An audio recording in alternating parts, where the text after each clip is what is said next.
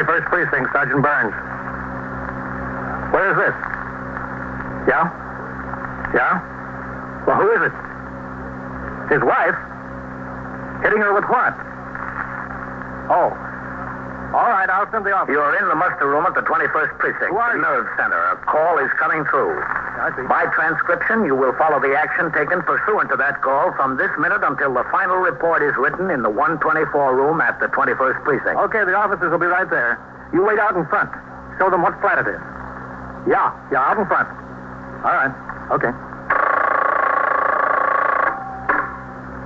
21st Precinct. It's just lines on a map of the city of New York. Most of the 173,000 people wedged into the 9/10 of the square mile between Fifth Avenue and the East River wouldn't know if you asked them that they lived or worked in the 21st. Whether they know it or not, the security of their homes, their persons, and their property is the job of the men of the 21st Precinct. The 21st, 160 patrolmen, 11 sergeants, and 4 lieutenants, of whom I'm the boss. My name is Canelli, Frank Canelli. I'm captain in command of the 21st. I was working my night tour, 4 p.m. to 8 a.m. The weather was unusually mild for the time of the year. At 10:45 p.m., I was on patrol of the precinct in sector car number 1. I had instructed the operator of the car, Patrolman Charles Lasky, to stop at a garage on 1st Avenue in the 90s so that I could verify the investigation by Sergeant Waters of an application for a towing car license. While I was inside the garage talking to the night manager, Patrolman Lasky entered and informed me that a Signal 30 ambulance responding had been broadcast over the car radio. The address was 710 East 78th Street. We left the garage, got in the car, and made the run. A Signal 30 denotes an armed felony, and all patrol cars in the vicinity, regardless of precinct boundaries and other less pressing assignments, are required to respond.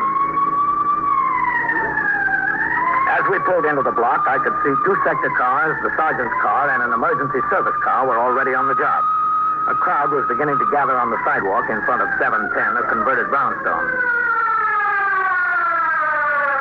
There's the spot, Lasky. Pull in. Yes, sir. All right, help him keep the sidewalk clear. Yes, sir.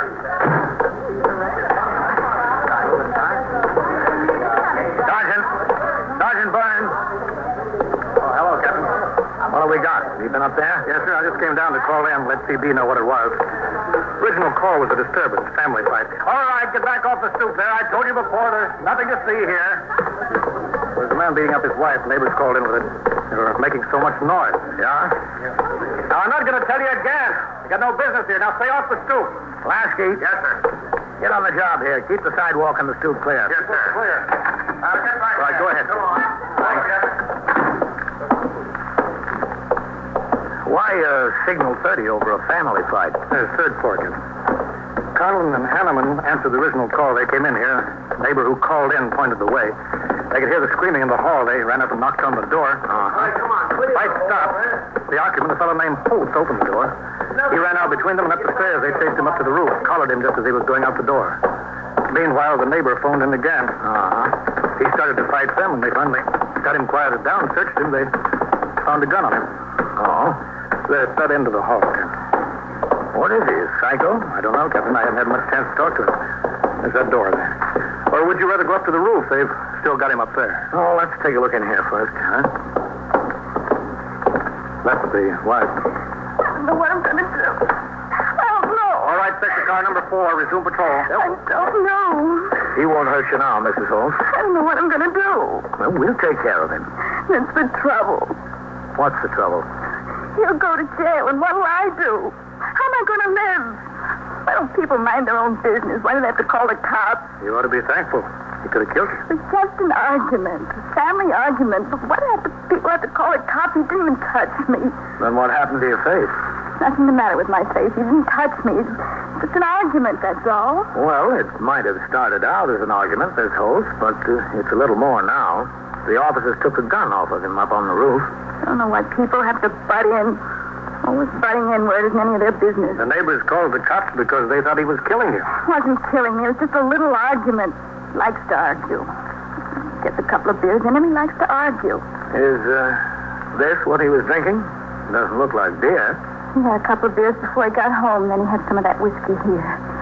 Wasn't killing me. Where is he? Where's John? They still got him up on the roof. What are they doing with him up there? They're talking to him.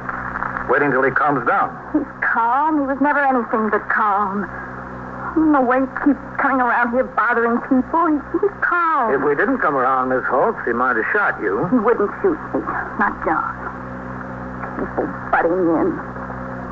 What am I going to do? That's what I'd like to know. What am I going to do with him in jail? Well, what would you do if you were dead? They've brought him down, Captain. All right, John. Inside. John. Just sit down, Mrs. Holt. Baby, I'm sorry. All right, stay away from her. Stand there, John. I want to talk to my wife. Just stand right there. Where's your coat, John? There in the closet. Which closet? Yeah, that one. You see, Annabelle, you see, if you kept your mouth shut, I wouldn't have this. What am I supposed to do? Die in silence? All right. Touch her and she hollers. Okay. Touch me. Now, look. This isn't any picnic, John. You're in a big jam.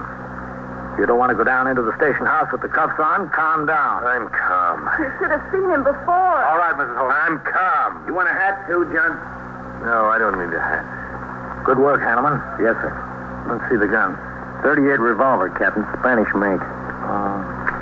What were you doing with this, John? I had it. I thought I might need it. Here's your coat, John. Put it on. That's not what I meant. It don't go good with the pants. Nobody will notice the difference. I guess not. What do you think you might need the gun for, John? For protection? Protection around the house? From your wife? From anybody. Are you taking the pinch, Hanneman? Yes, sir. All right, get him in. Go on, John. I'm coming. See you in the station now, Sergeant. Take him right up to the detectives. Okay. I don't want him to go to jail. Not for hitting me. You can't send him to jail for that. He's in worse trouble than that. The gun, you mean? Yes, the gun. He told you what that was for, just for protection. And while he's carrying the gun, what's supposed to protect everyone else from him? As in all felony cases, the suspect was taken directly to the 21st Detective Squad on the second floor of the station house to be fingerprinted and questioned by detectives under the command of Lieutenant Matt King. Although the investigation was now in the hands of detectives, the prisoner remained in the custody of Patrolman Frank Canelli, the arresting officer, who would be responsible until he was booked and lodged in a cell. Patrolman Hanneman's platoon was relieved at midnight, but he was obliged to stay with the suspect until the investigation was completed and then appear in felony court in the morning. At 12:45 a.m., I was in my office reading and signing reports when Sergeant Burns on PS rang in and told me that Lieutenant King requested that I come upstairs to the 21st Squad on an urgent matter. I walked out of my office, through the muster room, and into the back room where two plainclothesmen from the 6th Division were questioning a suspected policy writer. Then I went upstairs to the second floor and into the detective squad room. Hello, Captain. Hanneman? Listen, can I bum another cigarette off of you? Haven't you smoked enough, John? Don't begrudge me my little pleasures. Here. Much obliged. You know what, Captain? Turns out his name isn't John Holtz at all. It's John Henley's. Oh? And they had him down in the 5th Precinct last week on an armed robbery deal. I didn't do it. The victim couldn't identify him, so they had to turn him out. He didn't have the gun then. I didn't do it. And he's done a bit in Sing Sing, grand larceny. Isn't that right, John? That's right, yeah. You got a match? 21st Precinct, Sergeant. Please. You don't have anything, do you? I won't be in with the It's a good caller, Hanneman. Does Conlon know about his record? No, sir. He went on home at midnight. We didn't hear about this till 15 or 20 minutes ago. Oh, Lieutenant King wanted to see me. Is he in his office? Yes, sir. He's got John's wife in there and a couple of detectives. I don't know what they want with her. Okay. Give me back my matches, John. Come on. Yes. Captain Canelli. Come in, Captain. Hello, Matt. Goldman. Yep. Good. Hi, Captain. You met Mrs. Holtz, or Mrs. Henley is over at the scene? We met, yes. What is it, Matt?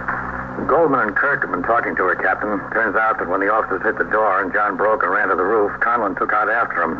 Hanneman had his hands full with Annabelle. Well, I told you, I didn't like the idea of anybody butting into our business, that's all. We're entitled to have our spots without cops coming in from all over. Annabelle, Patrolman Hanneman, the officer who's outside with your husband now, was busy with you while the other officer chased your husband up to the roof? Well, I was trying to keep him busy. Well, how long was it before Patrolman Hanneman went up to the roof?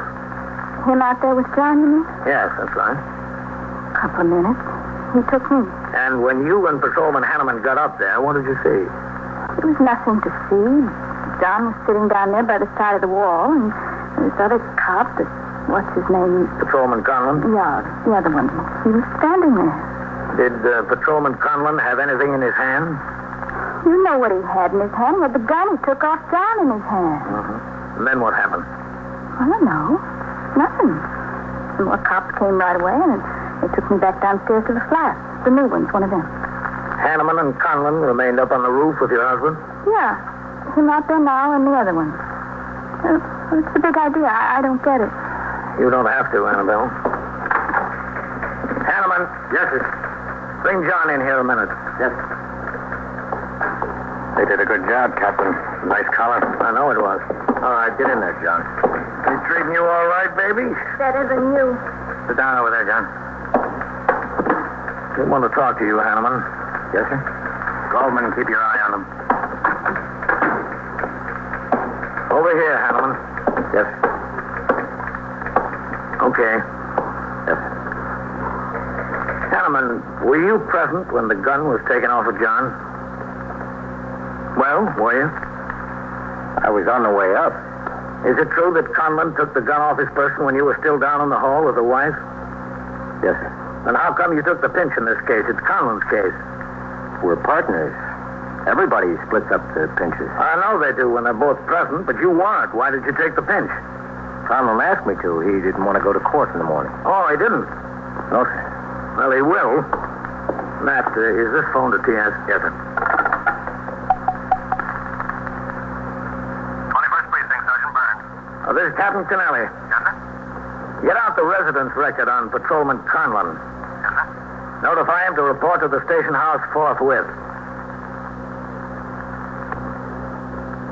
While we awaited the arrival of Patrolman Conlon from his residence in response to the forthwith, the suspect, John Henleys, was taken downstairs and booked in on charges of felonious assault and violation of Section 1897 Penal Law. I instructed Patrolman Hanneman to report to my office after the prisoner was lodged in a cell. Yes? Patrolman Hanneman, Captain. Come in. Is your prisoner booked and in a cell, Hanneman? Yes, sir. Did Conlon tell you why he didn't want to appear in court tomorrow? No, sir. Was it that he didn't want to appear in this case, or didn't want to appear in general? In general, Captain. Before the tour, he asked me if I'd take any pinches tonight. He had something to do tomorrow.